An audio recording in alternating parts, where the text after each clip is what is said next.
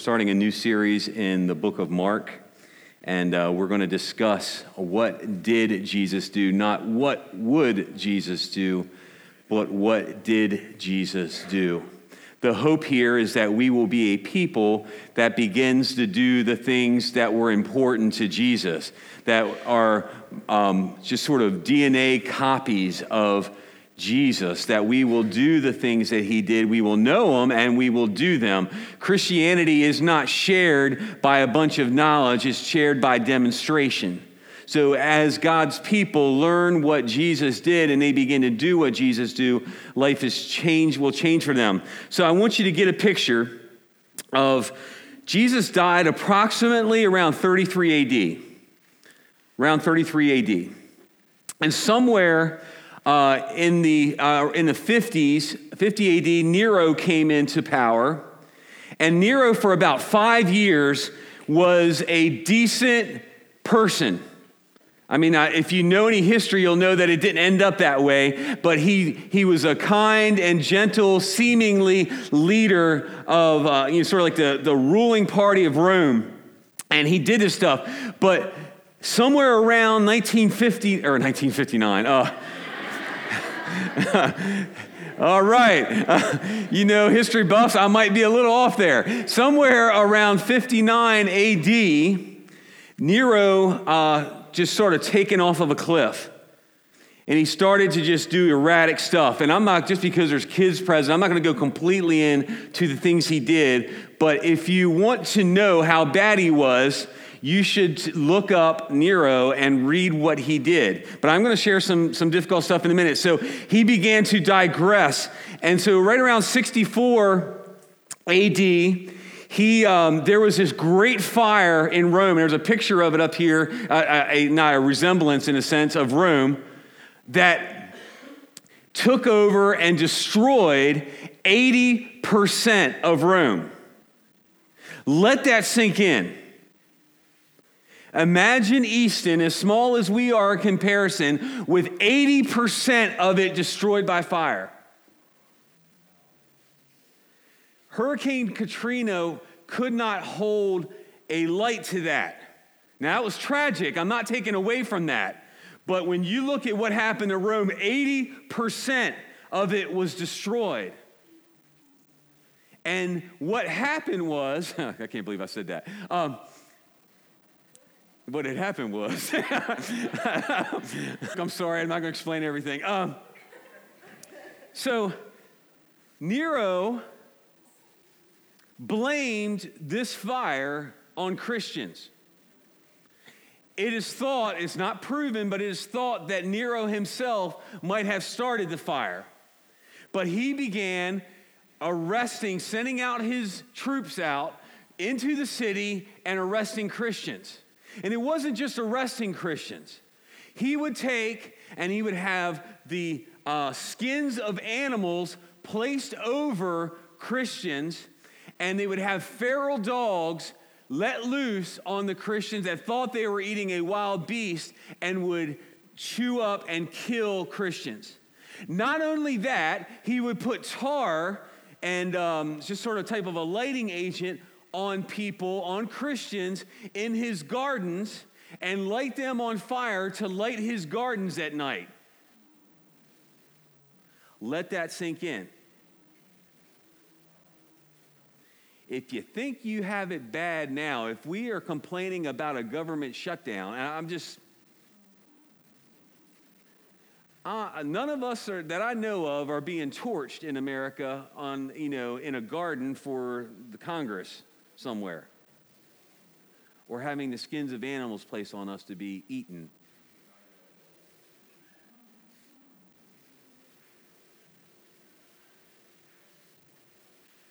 But we focus on what we think Jesus would do.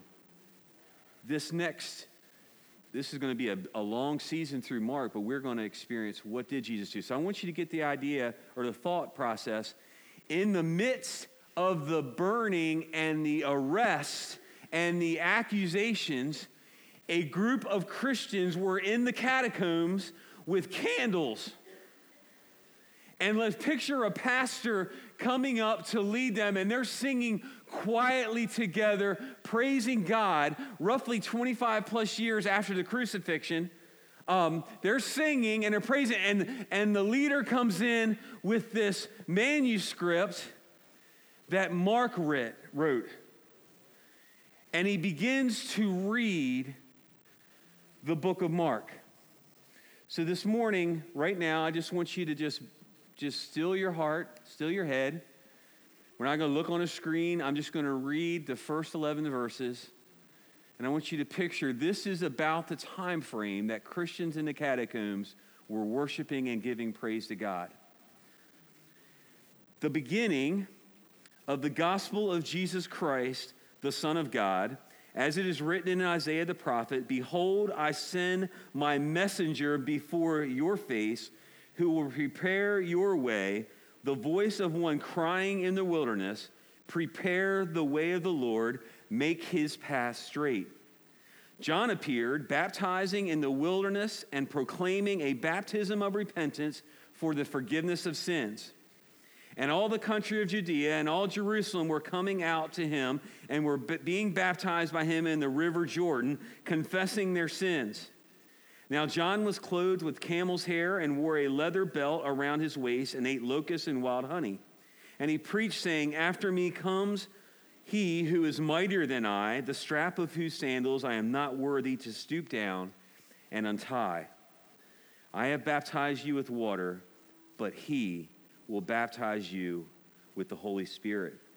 In those days, Jesus came from Nazareth of Galilee and was baptized by John in the Jordan. And when he came up out of the water, immediately he saw the heavens being torn open and the Spirit descending on him like a dove. And a voice came from heaven, "You are my beloved Son. With you I am well pleased." This is the word of the Lord. So imagine all this is going on around you, and you're reminded that within 30 years or so ago, Jesus came, born of a virgin, grew up in a small town, became baptized by John, lived a sinless life, was accused of everything, was persecuted, and was not surprised by it, was not shocked by it, but he endured the death on the cross. But that's not where the story ended. So you got to get the picture. The disciples are there. The people are there in the catacombs worshiping because they had experienced the resurrection of Jesus Christ.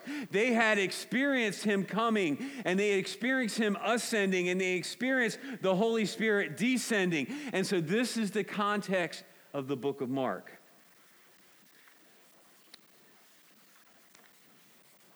So what did Jesus do? So in Mark, there are going to be 3 acts. One act, the first act that we're going to discuss, it's roughly the first 8 chapters, takes place in Galilee. And the question is, who is Jesus? The question is being answered and it's being asked. So, part 2 is, Act 2 is on the way from Galilee to Jerusalem. And that question is for the disciples. And it's a question you and I are going to have to ask and understand even, what does it mean for Jesus to be the Messiah? What does it mean for Jesus to be king? And Act 3 takes place in Jerusalem, and it says, and it's asking how Jesus becomes king. And those things are going to play into the hearts. If you're a Christian, these questions are going to have to resonate to where we're asking ourselves, what did Jesus do? And therefore, what am I to do? How am I to respond? How am I to act? Not following the lead of the people on TV necessarily, or some of the ministers that we might know or not know, but what did Jesus do? What is he saying for us to do? And how should we act? It is Mark's understanding, therefore, that the gospel is more than a set of truths or even a set of beliefs. It's not just truth. It's not just beliefs. Some people get that in their head. They're so doctrinally straight, but they're empty spiritually. It's like, I've got my doctrine down. I've got it. It's not just a set of beliefs. I love doctrine. Beliefs are good, but it is more than that. In Mark's idea, it is in the person of Jesus Christ. And so God inaugurates the work of Jesus Christ here in the beginning of Mark. So let's briefly look at the author. Mark was also known as John Mark. He was a friend of Paul. In Colossians 4:10, it said, Aristarchus, my fellow prisoner, greet you, and Mark, the cousin of Barnabas, concerning who you have received instruction. If he comes to you, welcome him. Now, one thing you should know, if you're not already aware, that John Mark and Paul had a disagreement in ministry. Have you ever had a disagreement with another Christian? No one here, right? Never happened, right? Amen. All right, so you're all giving me that look. Paul and Mark had that. They separated for a while and later reconciled and did ministry together. So he was a friend of Paul, and also even more in-depth friendship he had with Peter. 1 Peter 5:13 says, she who is at Babylon, who is likewise chosen, sends you greetings, and so does Mark, my son. What affection. You just sense that? Peter calls John Mark his son. Lastly, we're going to look at in Acts 12:22, it says, when he realized this, he went to the house of Mary, the mother of John, whose other name was Mark. Get it? John Mark. Where many were gathered together and were praying. So John Mark's mother had a house that church plants took place in. How cool is that? So John Mark was in the story. He was one of Peter's, I always make the term, I needed amanuensis. He was one of Peter's writers. He was sort of like a historian. He wrote stuff down. He was a scribe, and he interviewed people, and he listened, and he sort of tells the tale. So in the book of Mark, you're going to hear a lot of the life of Peter and Peter reciting the things that happened to him with Jesus Christ. So let's look at it. Mark 1:1. The beginning of the gospel of Jesus Christ, the Son of God. Have we not heard this introduction before? The beginning, or otherwise, in the beginning. So what is the beginning? We're used to Genesis 1:1. In the beginning, God created the heavens and the earth. That was the beginning we understand. And also in John 1:1, it says, in the beginning was the Word, and the Word was with God, and the Word was God. There's another beginning. For Mark, though, the beginning was when, no less important than the creation of the world, for Mark, Jesus' start of ministry at baptism was the beginning of the gospel that he's preaching. That does not mean that the gospel started there. I'm just saying that as important as the creation in the beginning, as important as Jesus being the Word who was with God and was God, it was just as important that Jesus came and humbled himself and began his ministry at baptism in the beginning. So Acts 1:22, it says, beginning from the baptism of John until the day when he was taken up from us, one of these men must come up with us a witness to his resurrection. So the beginning of the baptism is even spoken of in Acts. So Mark 1:1, the beginning of the gospel of Jesus Christ, the Son of God. Gospel in the Greek is evangelion. I'm probably not pronouncing that right, but it is where you get the term evangelism. This is a term from political or personal reporting correspondence, meaning good news. So for us, let's see, has there been any good news lately? I'm trying to think. If there's good news, the good news would have been someone runs and heralds, hey, this has happened. This is great. Hey, someone paid off your mortgage. Everyone goes, amen, right? Or just paid your rent or paid your car thing. But the Greeks understood it as being an event such as a birth of an emperor or a major military victory. So when you see the movies where they come into Rome and they're in their chariots and the generals are all sitting there all proud and mighty, they come in. Before then, a herald is sent bringing the good news of the victory. It's totally different situation. Some of us remember, some of us have a little gray in our hair, if we have any. We have gray in our hair that we remember when we didn't know things right away, where we didn't get alerts on our iPhones. It used to be that if a war was won or a battle was won over in Europe, it would take a horseback rider, maybe a wiring going on, or maybe even a boat ride across the Atlantic before we would know. It would be months at times before a mother or a father would know if their son died in battle. But right now, we have everything sort of we actually got drone footage of battles going on. It's a little bit terrifying, but in the context of history, the Greeks understood it as being good news that is being shared. So it's a great victory. Verse 2, as it is written in Isaiah the prophet, behold, I send my messenger before your face who will prepare your way, the voice of one crying in the wilderness, prepare the way of the Lord, make his path straight. Remember, that's Isaiah, Old Testament, been around, Dead Sea Scrolls, more of them have been found even recently. This is like ancient history for those in the catacombs that they are reading. Matter of fact, in Malachi chapter 3:1, this is where some of this comes from. Behold, I send my messenger, and he will prepare the way before me. And the Lord whom you seek will suddenly come to his temple, and the messenger of the covenant in whom you delight, behold, he is coming, says the Lord of hosts. So Malachi, roughly 430 BC, hears from God that a messenger is coming. The Jews would understand it that the Messiah is coming, that there is great news coming out, that he is coming, and they waited. And some call it the quiet years. It's not mean that used to say it was silent, but I would just say it was quiet. God was still working, but they didn't hear things going on. So roughly 400 years before Jesus came back, this was written. Verse 4, John appeared, John the Baptist, baptizing in the wilderness and proclaiming a baptism of repentance for the forgiveness of sins.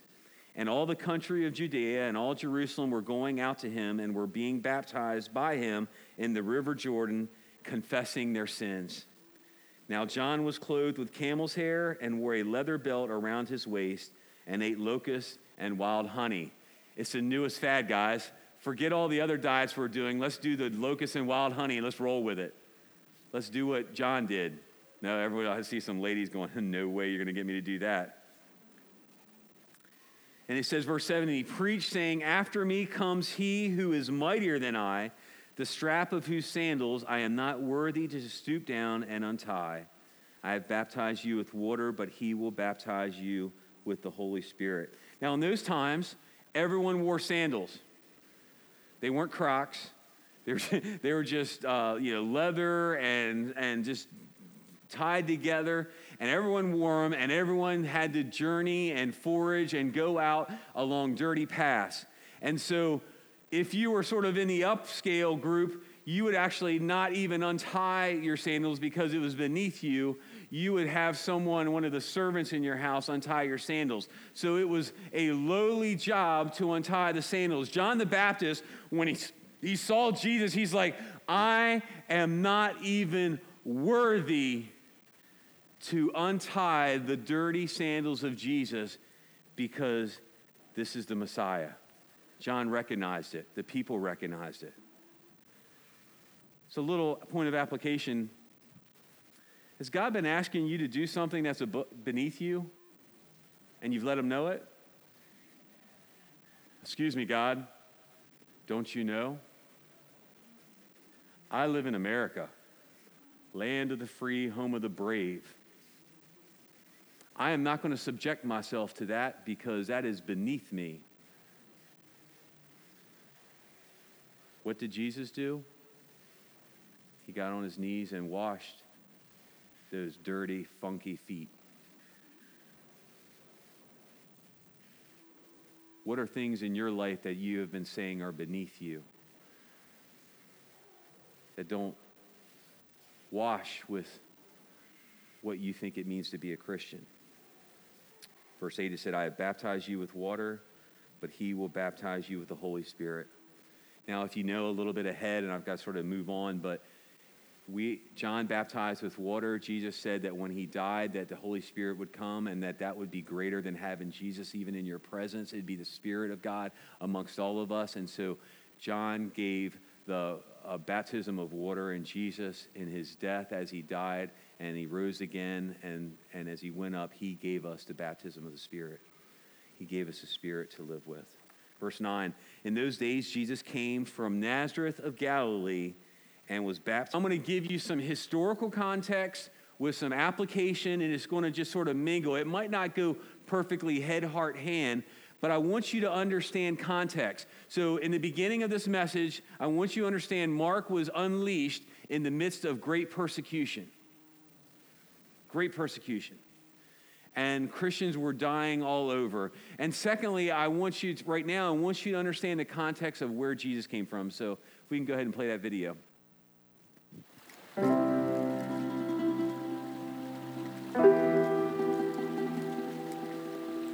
Nazareth has a long and distant past, and it was, at one point, probably a larger city. Being situated in what would have been the northern kingdom of Israel, it was likely destroyed by the Assyrians, and its inhabitants carried into exile.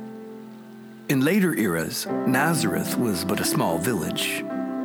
But Nazareth's distant past isn't what makes it a prominent location in the Bible. Nazareth is where a young woman who was engaged to be married got unexpected and startling news. The Church of the Annunciation preserves the memorial of the place Gabriel came to Mary, telling her that she would be overshadowed by the Spirit of God and would bear a son who was to be named Jesus. Remains of a first-century dwelling are protected within the church itself. Mary and Joseph were from Nazareth, and although Jesus was born in Bethlehem, his early developmental years were spent in Nazareth, working with his father as a tekton, or an artisan skilled in wood and stonework. It is likely they lived in Nazareth, but plied their trade several miles away in the bustling development of Sepphoris. Jesus would always be known in the region as Jesus of Nazareth. And although Nazareth was a small village at the time of Jesus, it became a prominent place of pilgrimage in the centuries that followed his ministry, both because an angel announced his arrival to an unsuspecting maiden, and because this was the place of his earthly life before moving to Capernaum to conduct his adult ministry. Today, Nazareth is one of the largest Arab-populated cities in Israel, with a 2-to-1 ratio being Muslim versus Christian. Jesus' hometown was probably large in Canaanite and early Israeli times, but became a small village that has now become a large city again and is considered holy to many who journey here to walk in the footsteps of Jesus.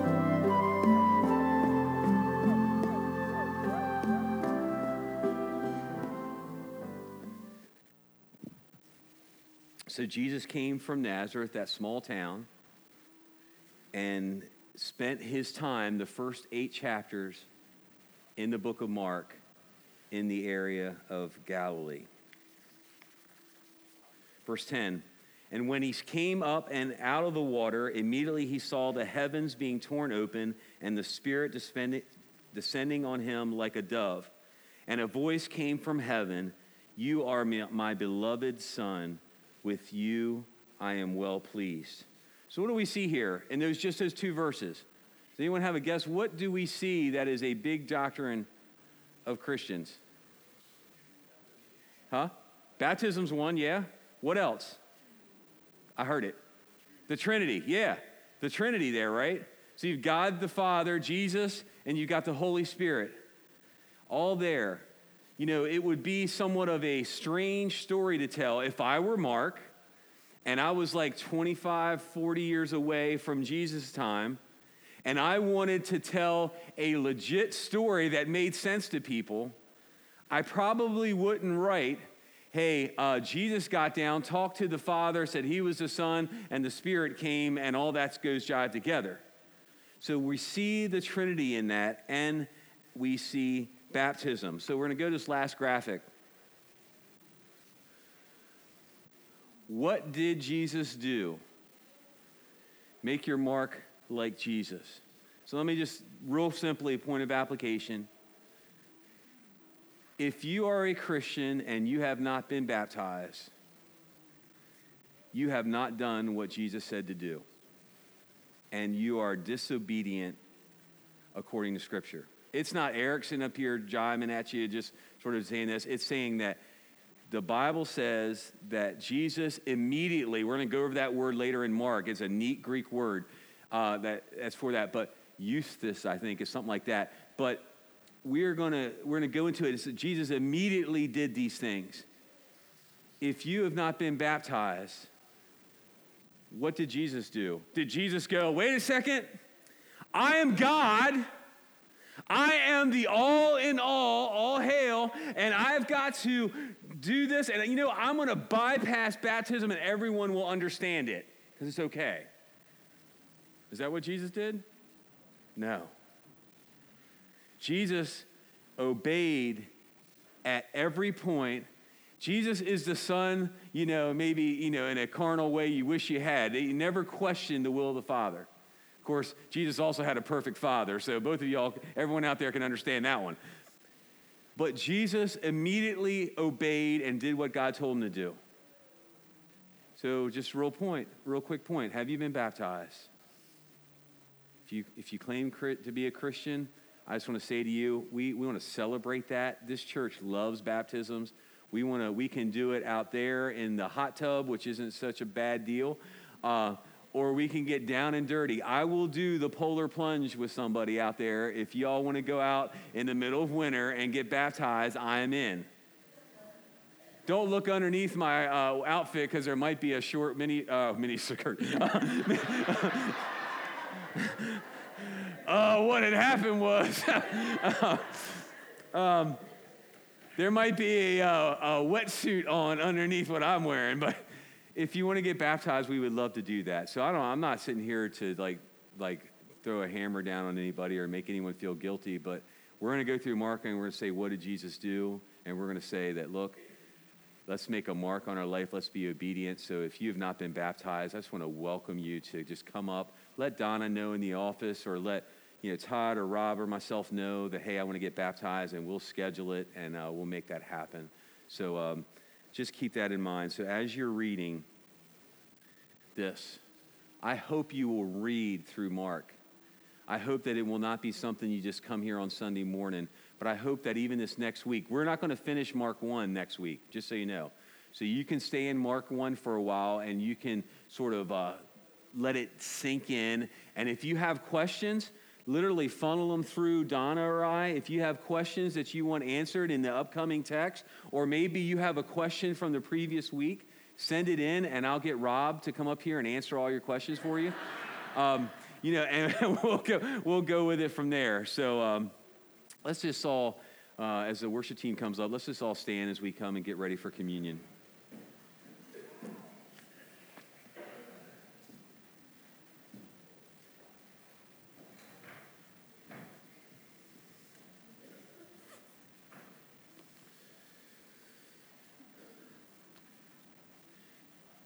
Some of you are aware of what the Seder feast is, and during the Seder, you have an empty place set for Elijah, and all the Jewish people who have the Seder meal, they come and they go, what is that seat for? And they said, that's for Elijah. And you literally open your door and ask, is Elijah here? Because Elijah would usher in the kingdom of God. Mark is starting with a gospel with Elijah in the form of John the Baptist ushering in the kingdom of God. This morning, if you have entered that kingdom, if the gospel has had impact on your life and you're looking to do what Jesus did, and maybe you're struggling with that too, come up for prayer, but come more importantly to the communion table. This is what the early church did. We do it a little differently, but we can make it right if we do relationship this way with each other. So as we come this morning, come boldly, come asking for forgiveness, come with a repentant heart, come joyfully proclaiming that the gospel has come. So Let's just pray. God, we just thank you for the gospel. We thank you that we can trust in you. Lord, I pray that you would bless this church, our people, as we come and celebrate what you've